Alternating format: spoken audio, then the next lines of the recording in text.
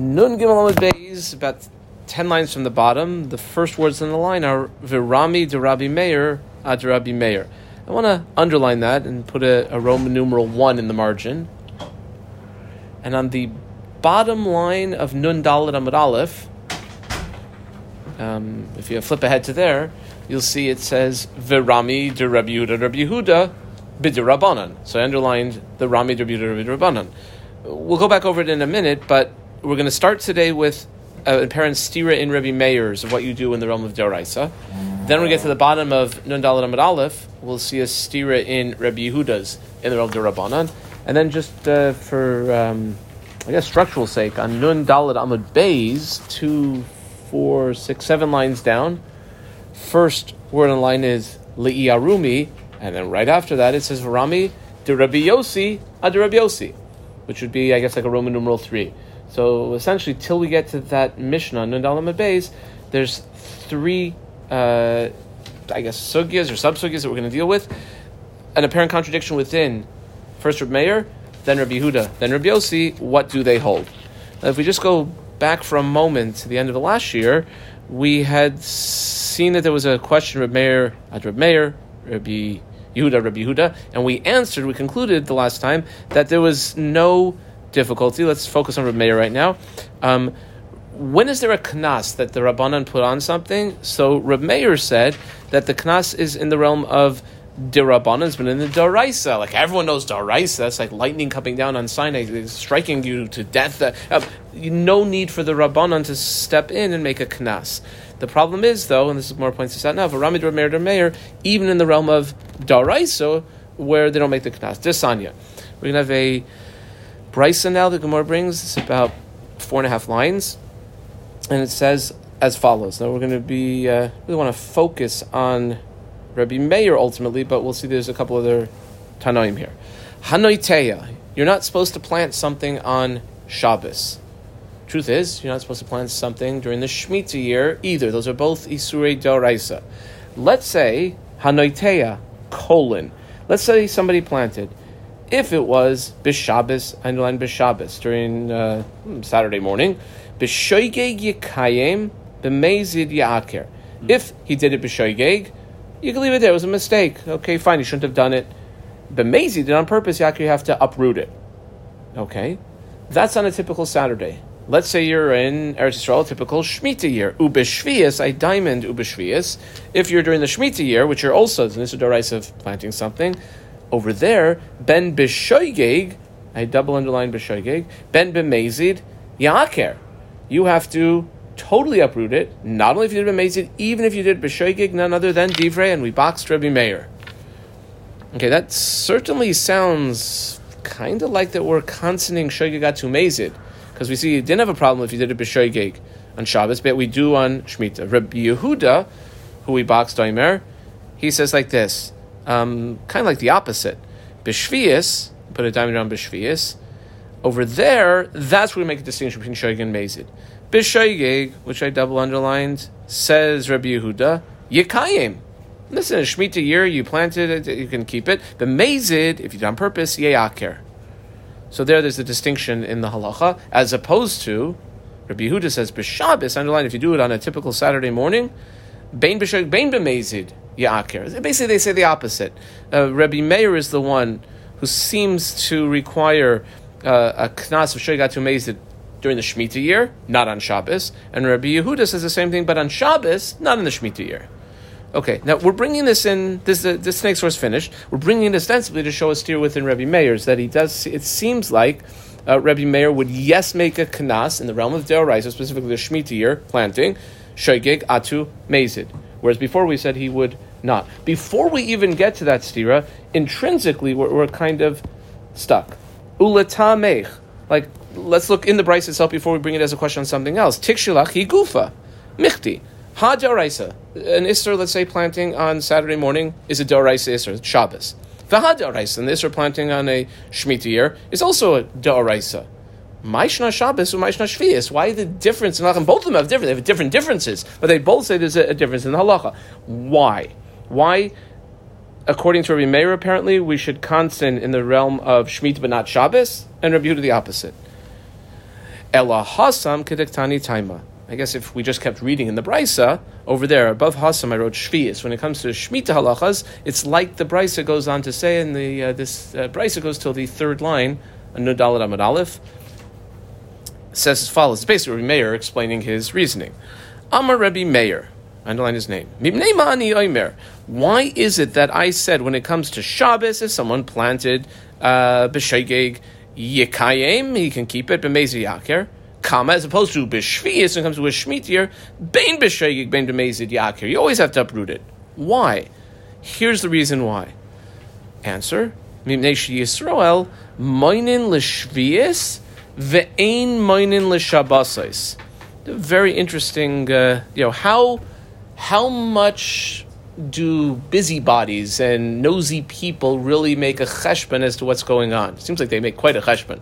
Says the Rashi, this is the Rashi on the bottom of Nun Gimel Amud Beis, that Jewish people count years, but not weeks, or not Shabbos. So, Mainin Yisrael L'Shvius.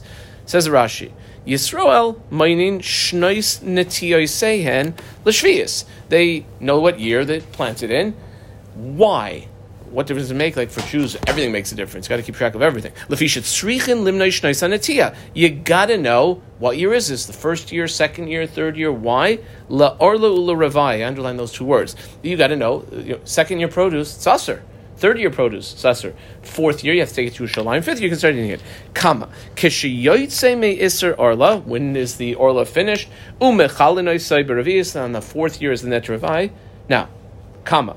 Haroye, the typical nosy onlooker, moina hashanim lemafreya. So he's going to say, oh, look at that, Bob started eating those apples from his apple tree. And he's going to count back. V'yoidea, let's see here. Last year would have been year 3, the year before year 2, the year before year 1. Oh, hey, Margaret, wasn't that a Shemitah year? It must have been he planted it during a Shemitah year. V'yoidea shenata b'shvius.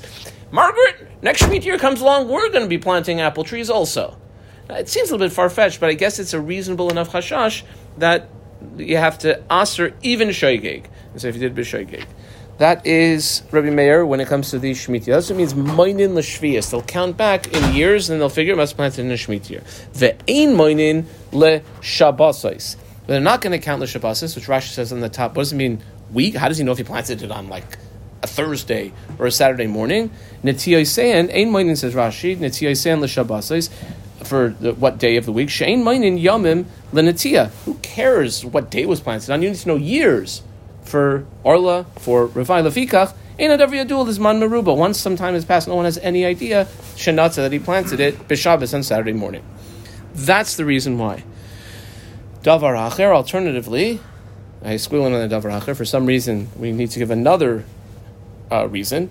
Yes, nechshedu Yisrael al Shvius v'lo nechshedu al Shabbos. In general, Jewish people were a little bit concerned that they might not keep the halachas of Shemitah properly, as opposed to the halachas of Shabbos. And this is certainly sort of like a cultural thing, and you have to see. And at that time, that's where Klal Yisrael was holding that maybe they would violate, much more likely to violate something Shvius related than Shabbos related. Why do we need this davar acher? Wasn't the first explanation good enough? That we're concerned about the onlooker and he'll count back. He does it for years, not for, it was 73 days ago, which happened to be Saturday morning. Well, my davar acher asked the Gemara, Haki Kamar. This is the point. V'chitema Shabbos namni. If you have such a calculating onlooker, maybe Saturday also, Zimnin, you never know what could have happened. Demikla yom shloishim b'Shabbos. Okay. When do people file their taxes? I don't know. When does it due? The 15th? So a lot of people, there's the rush to all the post offices on the 15th or the 14th, then we're going to send it to the last minute. When do people plant their trees? Well, if I plant it, let's say 27 days before Rosh Hashanah, it's not going to count as a year. When do I want to get that last planting in?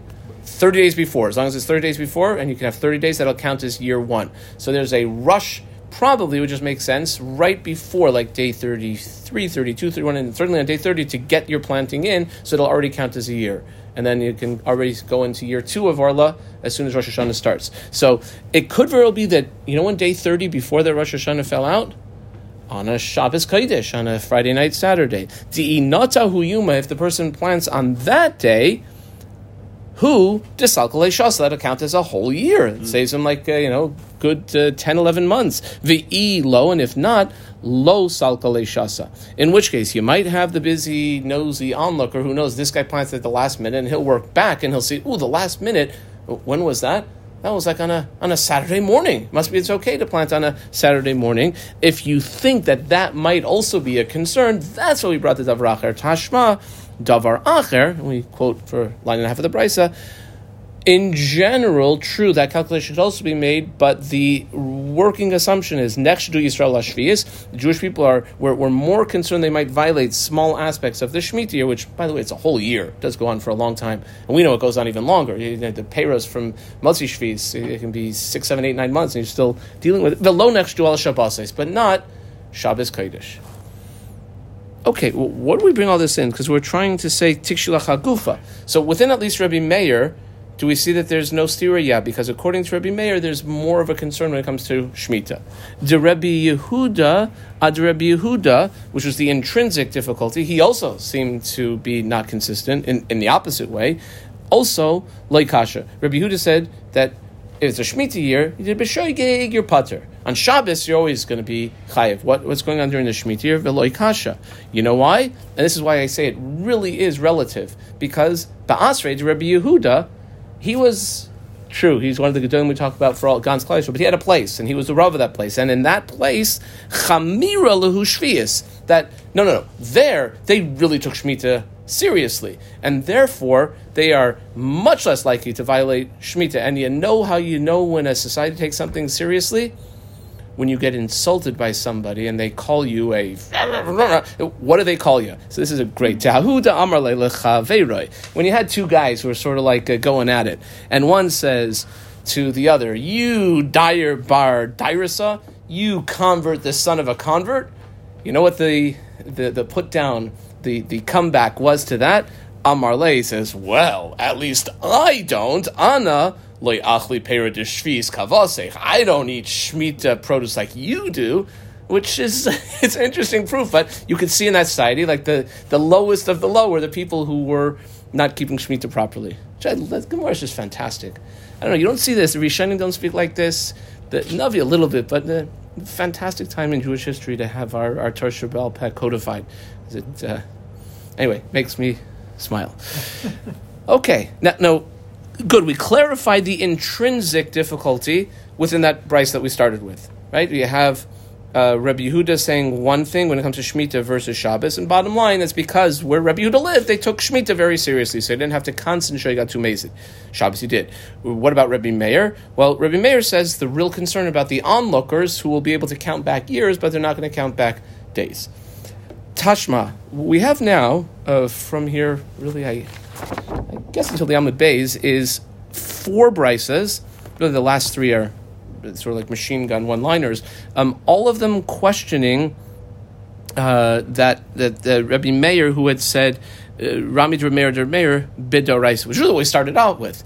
Rabbi Meir that we had the last time we met said in Deoraisa, you don't make a knas. This Rabbi Meir, when it came to the Deoraisa of Shemitah, said you do make a knas. You constant shoygig atu mezid. So Tashma, as Rashi says, just to sort of focus our attention back in, Rashi's about 5 lines down. If you skip over into the Rashi, Dibur Maskil Tashma says, Tashma what? Where are we? Tashma de Rabbi Meir b'dirabanan loikana shoygig. We see Tashma when it comes to Rabbanans, he does not constant shoygig. So here we go. Now this Tashma takes a real long time to develop. Actually, it marked as a long question mark, and it goes from here till the last word on the line, maybe 17, 15 lines later, is kansu. And let's see what happens. So we start with a 5-line perfect brisa. And come in here.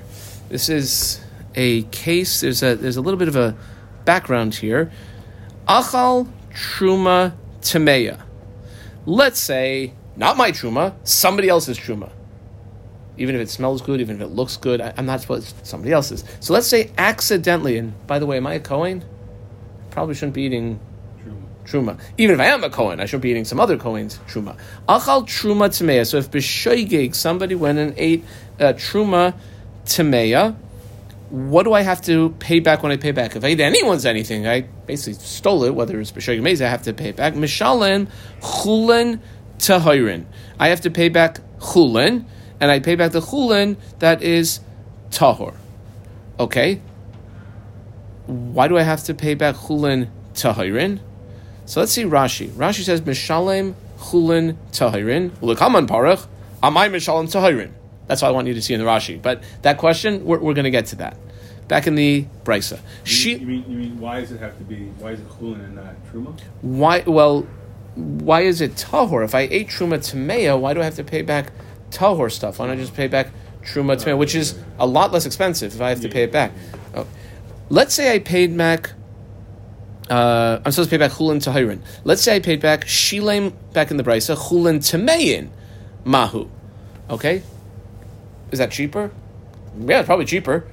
Did I have I fulfilled my obligation to return the thing that I took wrongly? So shilim chulin tameyin mahu. What about that? As we say that the guy has paid back what he has to, it counts or not? Amar sumchas mishum Rabbi Meir. I box Rabbi Meir. He says, well, it depends what the motivation was over here. If it was bishoigeg, if it was b'shoig that he paid, that he didn't know that they were tamei at the time. I ate like a pound, here I'm paying a pound back. Then tashlum of tashlum, and it counts as though he paid back, and he's potter with this, and they basically becomes truma. But by the way, when I eat somebody else's truma and I'm paying back chulin, the act of paying it back turns it into truma-like. It's not actual truma, but it takes on that truma status because it was paid back to pay back truma that had been eaten. So tashlum of tashlumin, and if it's tmeya, it becomes truma tmeya. Which, by the way, what did I eat?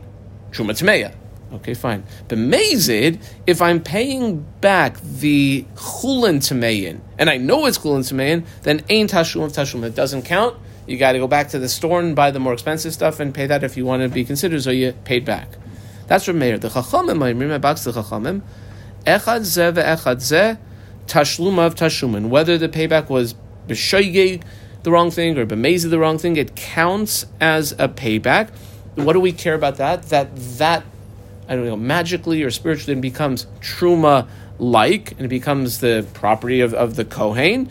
The nafkamina always is, if the Kohen walks up to his beloved fiancé and says, Harima Kodeshiously with it, it counts. In other words, it's his mamain. But by the way, Chayzu Mishalem Chulin Tahirin. He's got to go back to the store, buy another similar amount of Chulin Tahirin and pay that back, because as far as getting paid back, it hasn't been paid back yet. Now, one second. If we looked at the stuff that it was paid back, let's go, why does he have to pay again? So Rashi says, Chayzu Mishalem Chulin Tahirin, Mishum Kenas. That's just a kenas. That's a penalty on top, and that doesn't become truma. That's just the extra amount that, oh, buddy, you thought you were going to get away with paying chulin tameyin? No. You got to get an equivalent amount of chulin tameyin and pay that on top of your slick move, which will avoid the slick moves in the future. That's the end of the brisa. Now, why are we even bringing this in? Because we want to show there's a steer within Rabbi Meir's. V'havinan ba. And we ask on this, according to Rabbi Meir, Rabbi Meir was the one who said, B'shoigeg, it's a good payment, but b'mezid, it's not. B'mezid, amai ein tashlum of tashlumin. Why is it not counting as a payment? Bottom line, anyone here a Kohen? I'm not. Anyone become a Kohen over Shabbos? I did not become a Kohen. If you're a Kohen, when you are tahor, great, you can eat truma. When you're tameh, you can't eat truma. Okay? Let's say you have produce that is tahor. When you are tameh, you're not really supposed to go near it. What are you supposed to go near? Tameh produce. So if what got paid back to this Kohen was tameh chulin, why would it not count as a good payment? Tavai alav bracha. That's actually a great thing for Bob Cohen or Jim Cohen, whoever the Kohen is who's getting this paid back to him. He ate something from the Kohen that would not have been fitting for him. He ate truma tameya. No one can eat truma tameya. V'kam mishalim len. What's he paying back? Something that's actually of more value. Midi, something that he could actually turn into a loaf of bread and eat when he's tameh. Ve'amar Rava, and to explain what's going on here, said Rava ve'amrila kedi. There are those who say it was, nameless, who said this. Chasuri mechsura ve'hachi ketani. Basically, we have to reread Now, we're going to reread almost the entire brisa with adding in one line because it doesn't really make sense. It doesn't make sense that if there's a Kohen and I ate a pound of his truma tameya and I pay him back chulin tameyin, that it won't count. What do you mean it won't count? I'm actually giving him something that's more valuable than when I ate from him. So here's what's going on. I put a right angle in over the Hachikatani, and I guess it's 1, 2, 3, 4, 5, 6 lines. About almost 6.5 lines later, we close the right angle. All we're going to do is requote the 5-line brisa, adding in one line. And that one line is really going to be the ikr.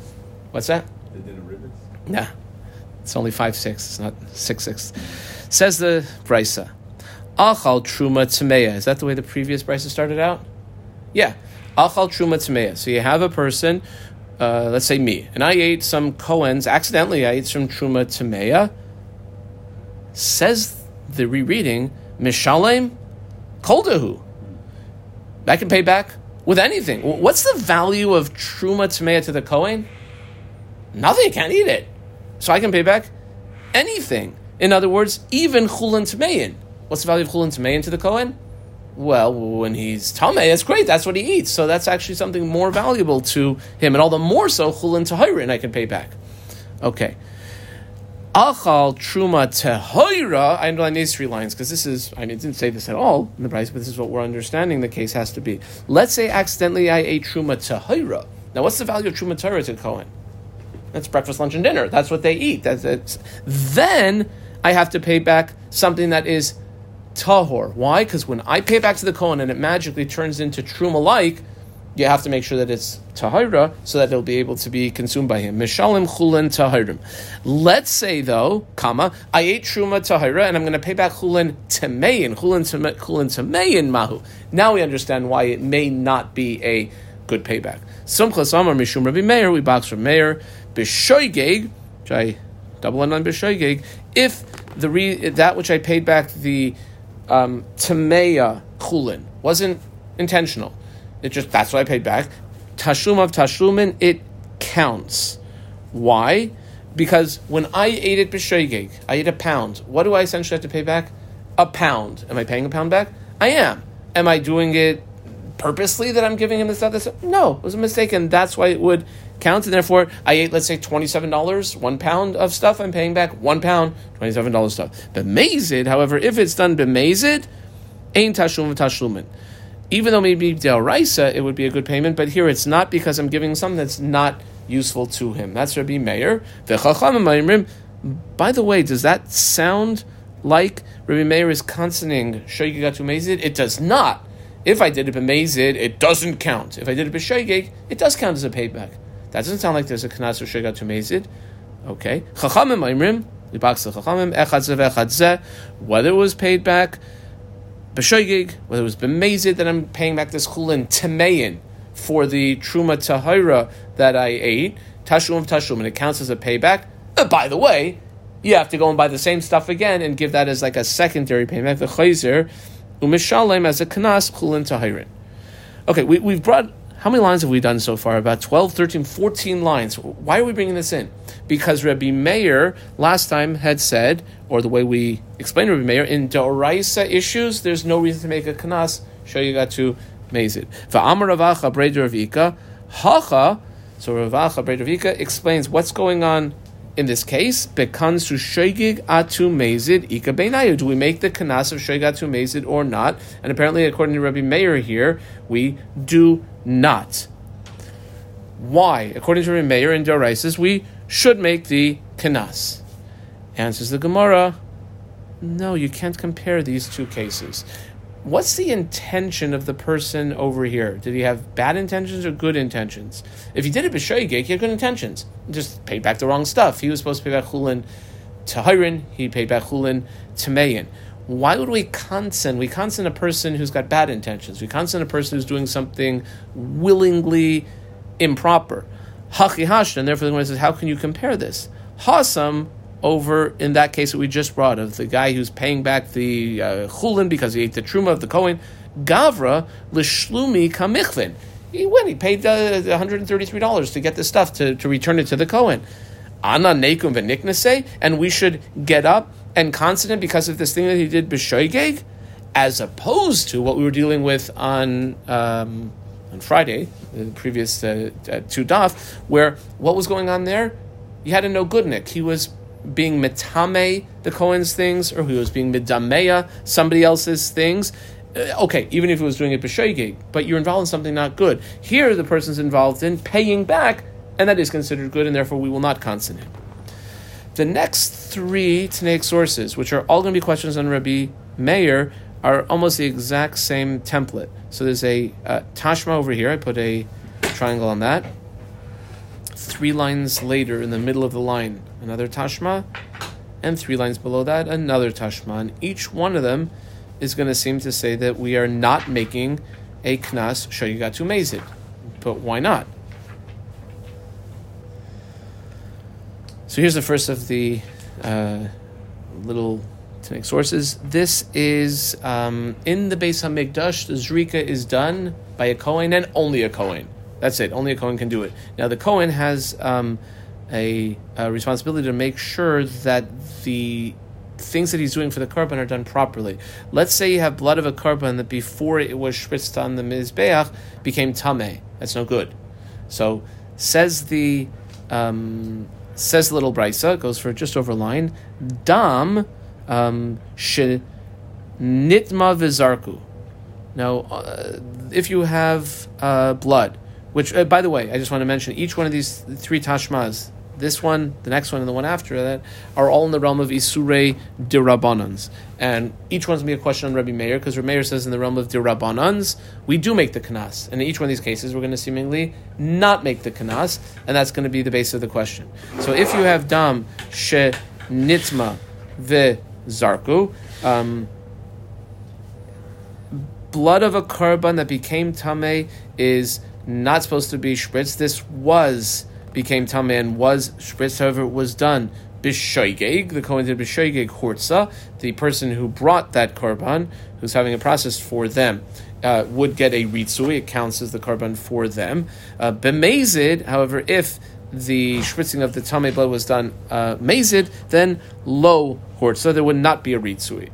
Okay, that is in the realm of Dirabanan. It's a stam Tanaic source. We'll assume it's Rabbi Meir, and if that's the case, why lo hortza? Why hortza? If lo hortza b'mezid, shouldn't we constant shoygatu mezid? Rabbi Meir's rule of thumb was constant shoygatu mezid. Whatever the case is in mezid, we should say they came in shoygig. Say the same b'shoygig. So Rabbi Meir is no longer with us, but if he was here, says the Gemara, Amar lach Rabbi Meir, he would answer hachi hashta. Over there, what's the intention of the person who is bringing the korban? He wants to get a kapara. Hasam, gavra, the kapuri kamichvin. That's his intention. And we, if the Kohen did the zrika, and he did it b'shoigeg, nekum v'niknasei, we should get up and give him a knas. In other words, again, the overall intention of what's going on over here, if it's b'shoigeg, is good. The Rabbanan aren't into getting involved in situations where everyone has good intentions and constating them. They're certainly involved in getting in situations where people don't have good intentions and constating them, but not in this case. As opposed to what we had last week, where a person is intentionally making tameh or making tevel somebody else's produce. So we try again. Tashma, another Tanaic source. This is on the weekday, is when if you have produce, you take Trumas Maisis from it. You do not do that on Shabbos Kodesh. If somebody did it on Shabbos Kodesh, it's an Isser D'Rabbanan. Still shouldn't have done it, but it's an Isser D'Rabbanan. So over here, the Tanaic source is Hama'aser B'Shabbos. Again, it's only an Isser D'Rabbanan, so we're still not supposed to do it, but let's say someone did it. What about what remains? Can you eat that or not? In other words, was it a good meiser or not? Well, if he did it b'shoygeg, online b'shoygeg, yoichal, can go ahead and eat the rest of the peiros. In other words, it sort of like counts as good trumas and meisers being taken, separated. The mezid, however, mezid, lo yoichal. That's the end of the Tanaic source. Assuming that's Reb Meir, we do not make a knas in the case of shoygeg atu mezid, but it's the realm of the Rabbanan. Why? Didn't Rabbi Meir's rule of thumb say that you, yes, constant shoygeg atu mezid in the realm of the Rabbanans? And the answer is quite similar. Hachi hashta. How now? Hasam, what was the person trying to do? Well, he's trying to take Trumas and Maisris. like he didn't go to class number 3, which is that we don't do this on Saturday mornings. We do it on Sunday mornings or Tuesday mornings or Friday mornings, not on Shabbos Kodesh. Hasam gavr l'tikuni kamichvin. His intention was to do the right thing, to fix the produce so that it would go from being tevel to being able to be eaten. Anan leikum v'liknase, and we're supposed to get up and constant this fellow. Well, we'll teach him and he'll do better next time. Tashma, this is the last in our series of Tanaic sources. Anyone ever get like a new pot and your wife says, okay, honey, I'm going to take it to the mikveh. You don't have to. That's never happened before. It's always, take it to the mikveh, okay? Take it to the mikveh. You take it on Thursday, it's fine. Take it on Sunday. How about you take it on Shabbos morning? And not supposed to toivel kalim on Shabbos. Let's say somebody did. Hamat bil kalim b'Shabbos. Is that Nistaraisa? No. But is it Rabbanan? You're supposed to wait. But let's say you did it. Well, what was the intention? Colon b'shoigeg ishtamish. If you did b'shoigeg, okay, it counts. You shouldn't have done it, but it counts. B'mezid lo yishtamish bahen. That's the end of the Tanaic source. Once again, what's Rameir going to do with this? Right? Rameir is the one who says that in the realm of the Rabbanans, we have to consent shoigig atu mezid for the betterment of society, for the tikkun olam. Here we're not doing that. And you'll never guess what the answer is. Similar to the previous answers, halchi hashta. Hasam, you were going and trying to toivel the kli. Like, you didn't realize that you're not supposed to do it on Saturday morning. You know, as far as you know, you live in the Hasidic part of town. They all go to the mikvah on Shabbos morning. Like, why wouldn't you go to the mikvah? Why can't you tovel the kli on Shabbos morning? You're not supposed to tovel. Just a question even whether you're supposed to tovel yourself. It's not a Teraisa Chiv on Shabbos morning. But be that as it may, Hasam gavra l'tarimana kamichvin. He wants to be metaher the kli. That was his intention. Anan leikum v'liknase, and we the rabbi should get up and constant him. Bottom line rule of thumb is over here, no. When the intention of the person was positive, we do not constant him. When the intention of the person was negative, there, even though mikra din, it might be okay, we will throw a knas on the situation and make it as though whatever he tried to do to fix it didn't work. Period. I think we have this line underlined, maybe, the first half of the line, because what we're going to do is go back now to Rabbi Yehuda. Up till now we've been, first we were within the Stira and the Brisa, and then the Rabbi Meir's.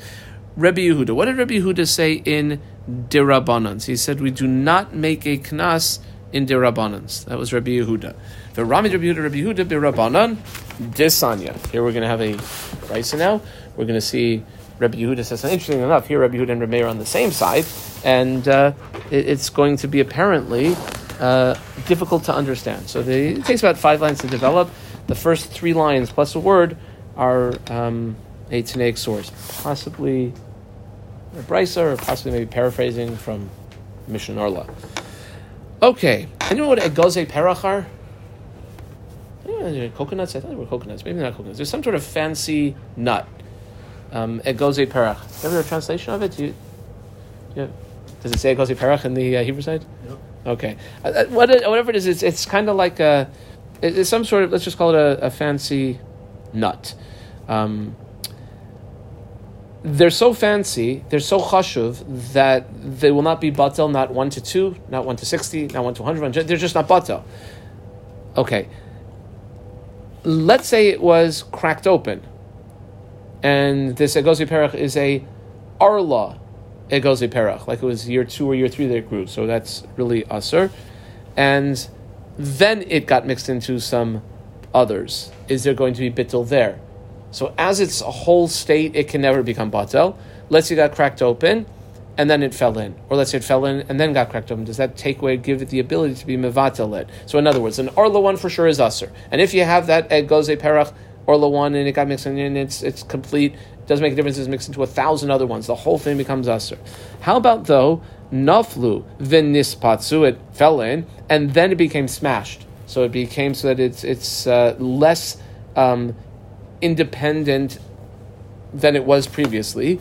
Echad shoigeg ve'echad mezid lo yalu. Whether what was going on here was mezid or even it was shoigeg, it will not become batel. Lo yalu means no matter how many other egoze perachs that are permissible there were in that now mixture, they're all going to become asur. Divrei Reb Meir, we underlined Reb Meir and we circled Rabbi Yehuda because we want to really focus on Rabbi Yehuda over here. What did Rabbi Yehuda last say about Dirabbanans? He said there's no reason to make a kanas in the realm of the rabbanans. Okay, here we certainly see he's making a kanas because even in the case of shoygig it would be a problem. Kama, Rabbi Yossi for Reb Shimon. I boxed Rabbi Yossi and Reb Shimon. Imrim. Well, it depends. Was it b'shoygig or mezid? B'shoygig ya'alu. If it was b'shoygig that they fell in, then there will be bittul. By the way, the sheer bittul here is probably going to be 1 to 200. So if you had, let's say, 237 other ones and one egozei perach that fell in and it happened b'shoygig, it would make the mixture totally permissible. Might have to take one out, but it's mixture permissible. Whereas b'mezid, lo ya'alu. I done underline lo ya'alu. That's the end of the Tanaic source. Now, on a Torah level, is there such thing as bittul? For sure. What's the shear? Rov.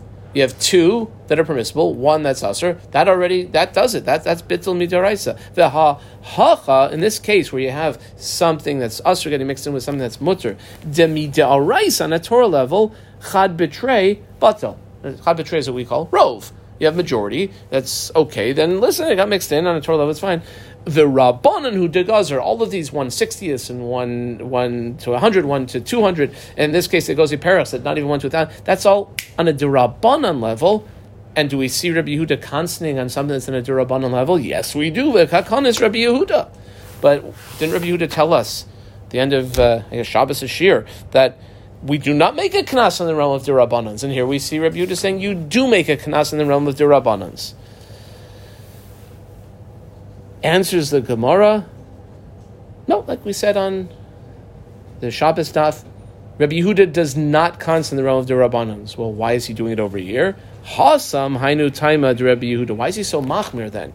That when it comes to Segozi Perach, there's not going to be bittul. Mishum da'asi li'iyarumi. This is too common a possibility that the person would come to use a little bit of basic subterfuge. And as Rashi says, Asi Le'arumi, Rashi is about 7-8 lines down in the narrow lines of Rashi, Ulehiskavein. He has this Egozei Perach, and it falls in, okay, there were 1,473 Egozei Perachs, and he cannot believe that the other one fell into them. Now, isn't it possible he could think to himself, 1 second, if I say it was like B'shoygeg, then the whole thing is going to be mutter, and if I don't, then the whole thing's going to be asur. So Rashi says, "Asarim ulehiskavein v'yomer shoyig ha'isi v'linis kavanti kedela." I had no intention of being mevatel it. Therefore, we say, no, there's too much writing on that. Even b'shoyig, no bittul. Okay, just to tie up one loose end, because who was the name that we had just introduced in the second line? I think we actually boxed them. Rabbi Yossi. We've been dealing with Rabbi and Rabbi Yehuda for the past 2-3 days. Now Rabbi Yossi pops up, so we might as well bring in Estira and Rabbi Yossi. So Rabbi Yossi, when it came to the Egozei Perachs, said, we're not going to constant show you got 2 mezid. The mezid, there'll be no bittul, but shoygeg, there will be.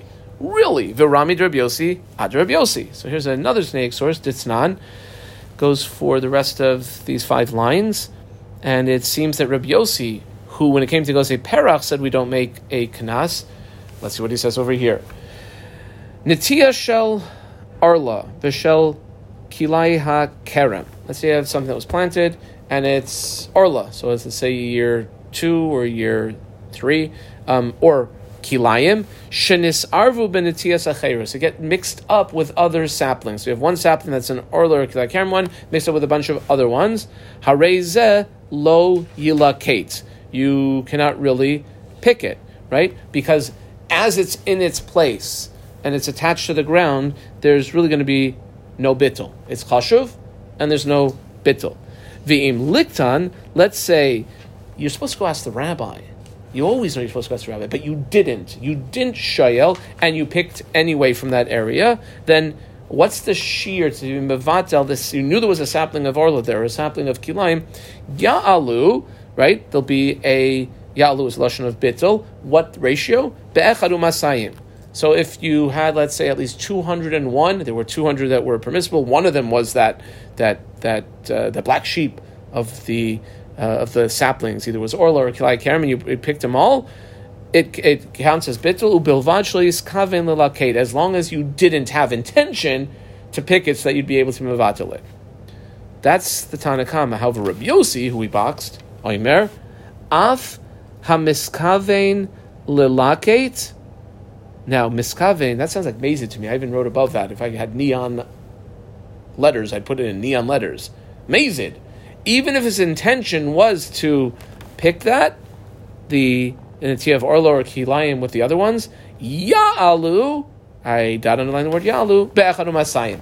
As long as there's a ratio of 1 to 200, in other words, 200 of mutter, then bittul occurs. That's in the Tanaic source. You can compare this with the dot underline on the fourth line, which said Lo Ya'alu. So what does Rabbi Yossi hold? Is there going to be bittul or is there not going to be bittul? Apparently there will be, according to this, but Rabbi Yossi on the third, fourth line said there wasn't going to be. What do we do with this? Well, Ha'it Marala was explained or was stated regarding this. Amarava, what's the situation here? He has one sapling of Arla in the middle of his field, or one sapling of Kilai Camp. Why would a person do that? That ruins like everything else there. He could have 173 other vines and one that's Kilaim that got mixed in there, or one that's Arla. Chazaka, Ein Adam Oiser es Karma ben achas. There's no person in their right mind who would osir everything they have by having some other osir thing planted there. And so what, says Rashi, across from here about 3 lines down, Ein Adam Oiser, Karma ben achas, Ein Lecha Adam Naitea Arla. You don't have a person who plants Arla, Bain Shar Natiyos, B'loi Simen. If he's going to plant it there, he for sure will put like a little red ribbon on it or something. Because if he doesn't, Oiser Karma B'shul Natiya Achas. Like, what's the benefit? Why would a person, he needs an extra, he doesn't have any eraser, so he's going to cut a piece of the tire of his car out so he'll be able to erase something. Meanwhile, he's got a flat tire. It doesn't make sense. This is the Yikr, and I underline this in the Rashi. Since it's so uncommon for this to occur, there's a general rule that the Rabbanan step in cases that are common for society to make society better. But a situation which is so unusual, the Rabbanan don't even get involved with that. Aval nefilas iser beheter shchicha, as opposed to what used to be the most typical question the rabbi of the town would be asked. Rabbi, a little bit of milk fell into my chicken soup, or a little piece of meat fell into my milk oatmeal in the morning. That's a common question. The bottom line, the reason that this is going to be not included, not because it wouldn't be similar in principle, but it just doesn't happen. And things that don't happen, things that are not shchiach, like Gazur Barabanan. Says the Gemara, just to finish up, that also, who came, special visitor here in Bavel from Eretz Yisrael, V'chein, Kiyasu, when Ravin came, he said, Am Rabbi Yochanan, that the explanation of this is, Chazaka, Ein Adam Oiser es Karmai ben Netiya Achas. There's no person in their right mind who has their vineyard and they're going to purposely plant something which will basically make the whole vineyard aser. Okay, the second half of the shir is a lot more straightforward. HaKayhanim shepiglu b'mikdash mizidin chayavin. I want to bring a korban. I can't. I'm a Yisrael, so I go to the Beis HaMikdash and I find my local Kohen and he processes the korban.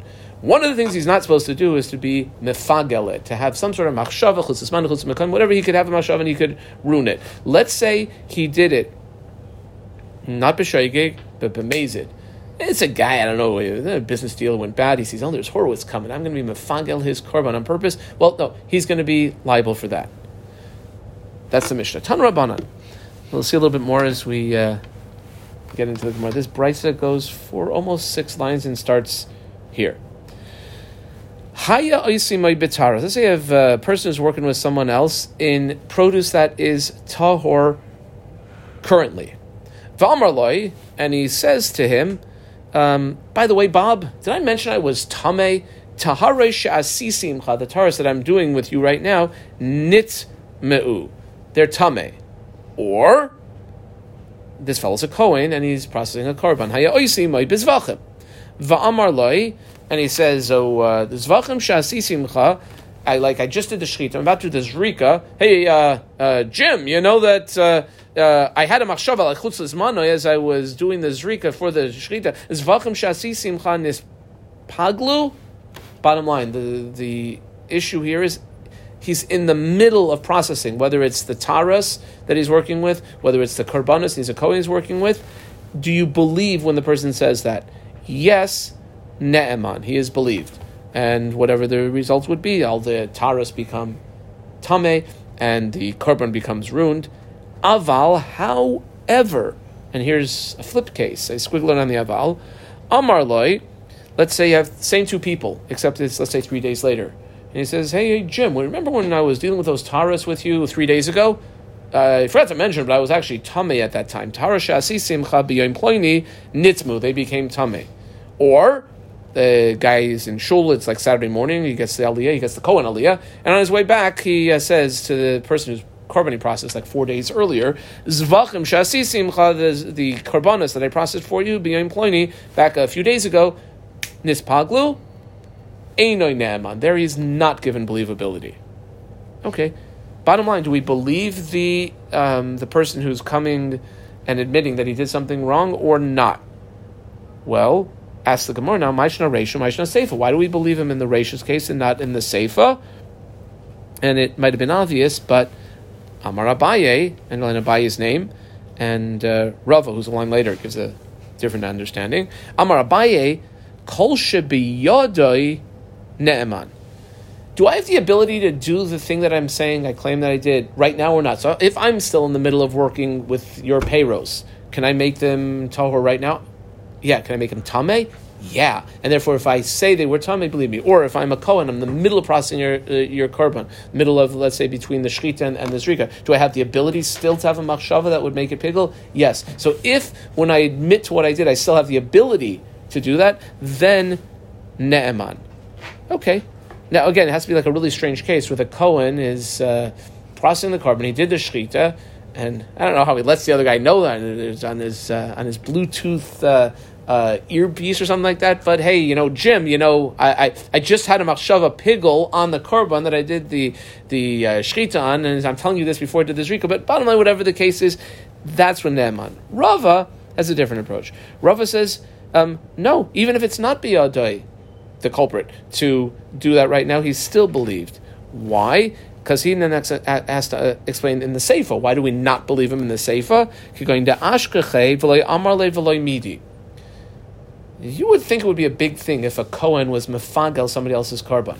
So let's say he did the korban at noon, and then they meet up with each other in the canteen at like 2 in the afternoon. Doesn't say anything to him. And then afterwards, so let's say 4 in the afternoon, when they meet up again, then he has this insight and tells him. That's the case. The person, whether it's the one who was working with Taharas with the other guy, or the Kohen who was processing the korban for somebody, he met up with him, he didn't say anything at the first time, only afterwards, which that's a little bit suspicious, that's why I won't believe him. Because if really that was the case, he probably would have told him the first time he saw him. 3 cases to end today's shir. Hahu, I put a diamond around this. Hahu. About 12 lines later, first word on the line is fish paste, and in the middle of that line is hahu, another diamond, and then 3 lines from the bottom. I'll mention each one as we go through it. So 3 cases. Interesting cases, if I might add myself. Hahu, here's the first. Da'amar leila chavre. So you have a fellow who said to his buddy, yeah, remember like 3 days ago, back on Tuesday, we were processing some produce that was started together? Well, actually it became tameh. Oh man, so the guy says, well, this stuff became tameh. What am I supposed to do now? Go to the rabbi. Who's the rabbi? Oh, so the case came before Rebbe Ami. I circled Rebbe Ami. Amar lei, and Rebbe Ami said, well, shuras hadin, like mikra hadin, einoi ne'eman, the guy's not believed. It's just like after the fact. Amar lafan of Rebbe Asi, often when there's Rebbe Ami, you know who's waiting around the corner? Rebbe Asi, so I underline Rebbe Asi. Rebbe Asi says to Rebbe Ami, what's that? Rebbe, and it says, Rabbi, Ata Omer Kain. Clearly, that is your position. Now, why is he saying this? Comma connector. However, Hachi Amar Rabbi Yochanan, Mishum Rabbi Yossi, I underline Rabbi Yochanan, who's quoting Rabbi Yossi, Ma'aseh, Shahatayra, He'emintoi. Well, what am I supposed to do? Because, the Torah believes him. In other words, it sounds like Rabbi Ami had told the guy, he's not believed, don't worry. And then, but there's another opinion, clearly, that says he is believed, and not only is believed, but the Torah believes him. Now, we have to ask, where's the precedent in the Torah where we believe a person after the fact telling us something? Heichan He'emintoi. Where is that? Well, interesting case. Amar Rabbi Yitzchak bar Bizna, The 10th of Tishrei, when we had a Beis Hamikdash, there was a lot going on. It wasn't Bugs Bunny who was first base, second base, third base. It was the Kohen Gadol who was doing everything the entire day, including, what's usually not done, Korban Avodas inside the Beis Hamikdash building. Normally Korban Avodas are on the outside where people can see it. He goes into the building and ostensibly there's nobody there, right? There's not supposed to be anyone there when he goes in. He does certain spritzes of the blood. So let's say you have a Kohen Gadol. On Yom Kippurim, I don't know if they're going to ask this guy to come back next year, but you know what he says when he comes out? On Yom Kippurim, Yoichiach will prove the point that somebody, after the fact, will be able to ruin something. Dechi Amar Pigol Mehemen. If he just happens to stroll out of the Kodesh Kodashim on Yom Kippur and says, oh, by the way, when I was like spritzing the blood of like getting the kapara for all cholesterol, I was mefagel, that I had a machshava chutz zman chutz mekan. Mehemen, he's believed. Now, how do we know? Would he then have to do the whole thing all over again? He believed, then you have to do it all over again. Bottom line is, he believed. He's believed. Do we know what happened? We have no idea what happened. It was only him in there, and he's telling us this after the fact. Umenaya dinan. Now, how are we supposed to know that what he's saying is correct? The Haksiv, the pasuk says very clearly, "V'chol adam lo yeh ba'ayil moed." Nobody there except for the Kohen. Ella lav mishum. Rather, it must be even after the fact. If someone tells us they ruined something, demehemen. Okay, so what do we see? That's what Rabbi Yochanan said, that listen, even after the fact, we'll believe someone if they're telling us they ruined something, even though like it's all happened already. The Gemara says, well, maybe not. This is such a bizarre case, but maybe, imagine you have like Gans Klal Yisrael in the, as close as they can get in the Azara, and they hear that voice coming, not the voice of like the Shechina, but the voice of, Jim Cohen, who happens to be the Kohen Gadol this year. I'm officially being mefagel this korban. I'm having machshava pigli. Like he screams it out so they could all hear it. Vidilma de shamane de pagil. Maybe the reason that we know he was mefagel is because we heard him. You can imagine, oh man, I know we shouldn't have hired Jim. Look at his resume. The guy's a bit of a character. Well, the problem with that is, ilav de mehemen. Still, we need to rely on him and his believability. Why? When did he say that? Ostensibly, he's saying it in between, let's say, when he's doing the zrikas of the blood, but dehemen, afagav de shamane, nami loy mehemen. We're still not necessarily believing. Maybe, it'd be a great story for his grandchildren, that he already did the avoda, and just to get everyone riled up, he said, I'm going to officially be mefagel, even though it's past the time he can be mefagel it. The Gemara says, well, okay, but did they have little spy cameras in those days? That would be the Gemara say now. Maybe they put one of those little tiny cameras that Mossad had put in there. No, but they did have pishpesh, or fish paste, or what's a pishpesh? There were two tiny little entrances, which if you situated your eyeball directly on it, you could actually see into the Kodesh of where the Kohen was doing what he was doing. It even had that in the Kodesh itself. You're not supposed to be peeking in, but theoretically somebody could be, and they would see at the time that he screamed out that he was mimafagel, that he had not yet done the avoda. That's what Vidilma de chazina bepishpesh. Maybe some Kohen who happened to be peeking into what was going on, he saw that when it happened. Kasha, that's actually a good point. That would be a bit of a difficulty for this story. Next case, Hahud asa lekame. I guess Rabami is front and center, at least in the first two cases. A person came to, I circled Rabami, Amarle, he said to him like this, I'm a Sefer, I got paid $50,000 for writing the Sefer Torah. By the way, Sefer Torah shekasavti leploini, that Sefer Torah that I wrote out for him, az kara shaloi loy kasavtim lishman. Every Shem Hashem, there's a lot of Shem Hashems in the Sefer Torah, that I wrote, I actually didn't do it lishma. That's a really big problem. Okay? Amarle, by the way, he already wrote the Sefer Torah. He's coming and telling us afterwards. Amarle, so says the rabbi to the Sefer Torah biyad mi, who's got the Sefer Torah currently? Amarle biyad loikeach. Oh, the purchaser has it already. Amarle, well, says Rabbi Ami to the guy, ne'manat lahafsid tzarcha. You're believed to lose what you got paid for it. Ve'iyata ne'man lahafsid Sefer Torah. But you do not have believability now to ruin the Sefer Torah. Amarle Rabbi Yirmiyah. I underline Rabbi Yirmiyah. Okay. What does a person get paid, the $50,000 for writing a Sefer Torah? How much of that, if you have to work out percentage-wise, is for the Shem Hashems? I don't know, 1%? 2%? How many Shem Hashems? Maybe you have to have special kavana during the Shem Hashem, toivel before, but no, you dehifsid scharas kares. Granted, he should lose the wages because of his own admission for whatever it would be the percentage of writing the Shem Hashem's of a Sefer Torah. Schar to Sefer Torah kule mihifsid. Why should he lose the rest of the wages? Amar Lei says back, I guess Rabami to Rabbi Yirmiyah, yes. What's the value of a Sefer Torah that has every Shem Hashem written without proper lishma? Basically nothing. Shekol Sefer Torah she'ein askara shleksuvos lishman eino shava klum. Is basically worthless. That's why he loses all of his wages. Well, one second. Don't we have a solution to if there's a Shem Hashem that's written not in Tefillin or Mezuzahs, but in a Sefer Torah you can write things out of order? V'li'avir alayu kulmus v'liktashe. There's a Shem Hashem. It's a Yud and then a Hey and then a Vav and a Hey.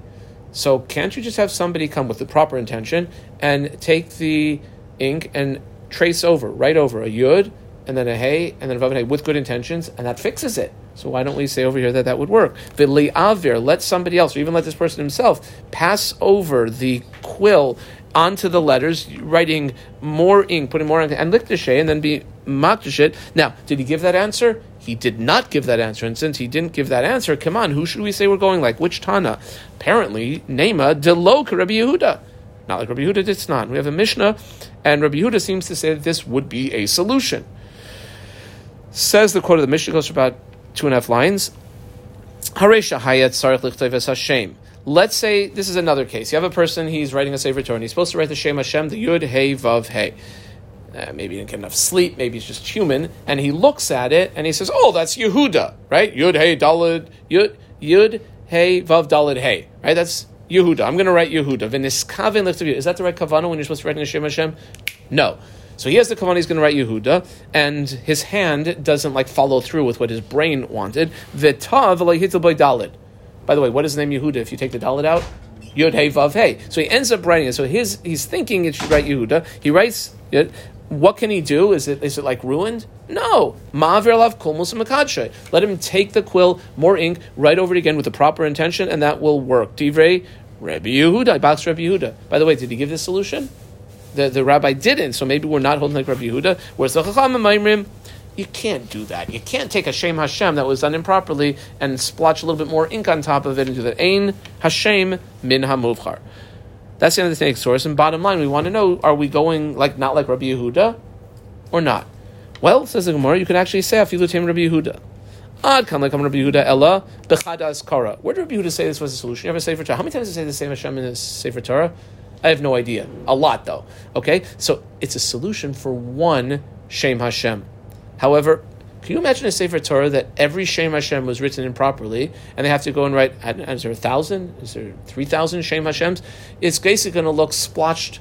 There's going to be some words. Basically, every Shem Hashem is going to be much darker, and you're going to have every other word not, and that just doesn't look nice. Aval de kule Sefer Torah lo mishum de mechsi, it looks kemenumar. Looks spotted, or it looks uneven, or it looks leopard-like, period. And one final case. Hahu, if a diamond is Hahudu, Dasalakame, I guess Rabbi Ami had retired, and now we have Rabbi Avo. I circled Rabbi Avo. Case came before him. Amar Le says, Sefer Torah shekasavti le Pliny. That Sefer Torah that I wrote for Jim, Gvilin, the Gvil is the parchment itself, Shaloi, Loi Ivadatim Lishman. I didn't do ibud when processing it, I didn't do it Lishma, and like you're supposed to do that. So, what happens to the situation? Amar Lei says, Rabbi Avo to this fellow, Sefer Torah biyad me, who currently is in possession of the Sefer Torah. Amar Lei says, biyad lekeach, the purchaser already has it.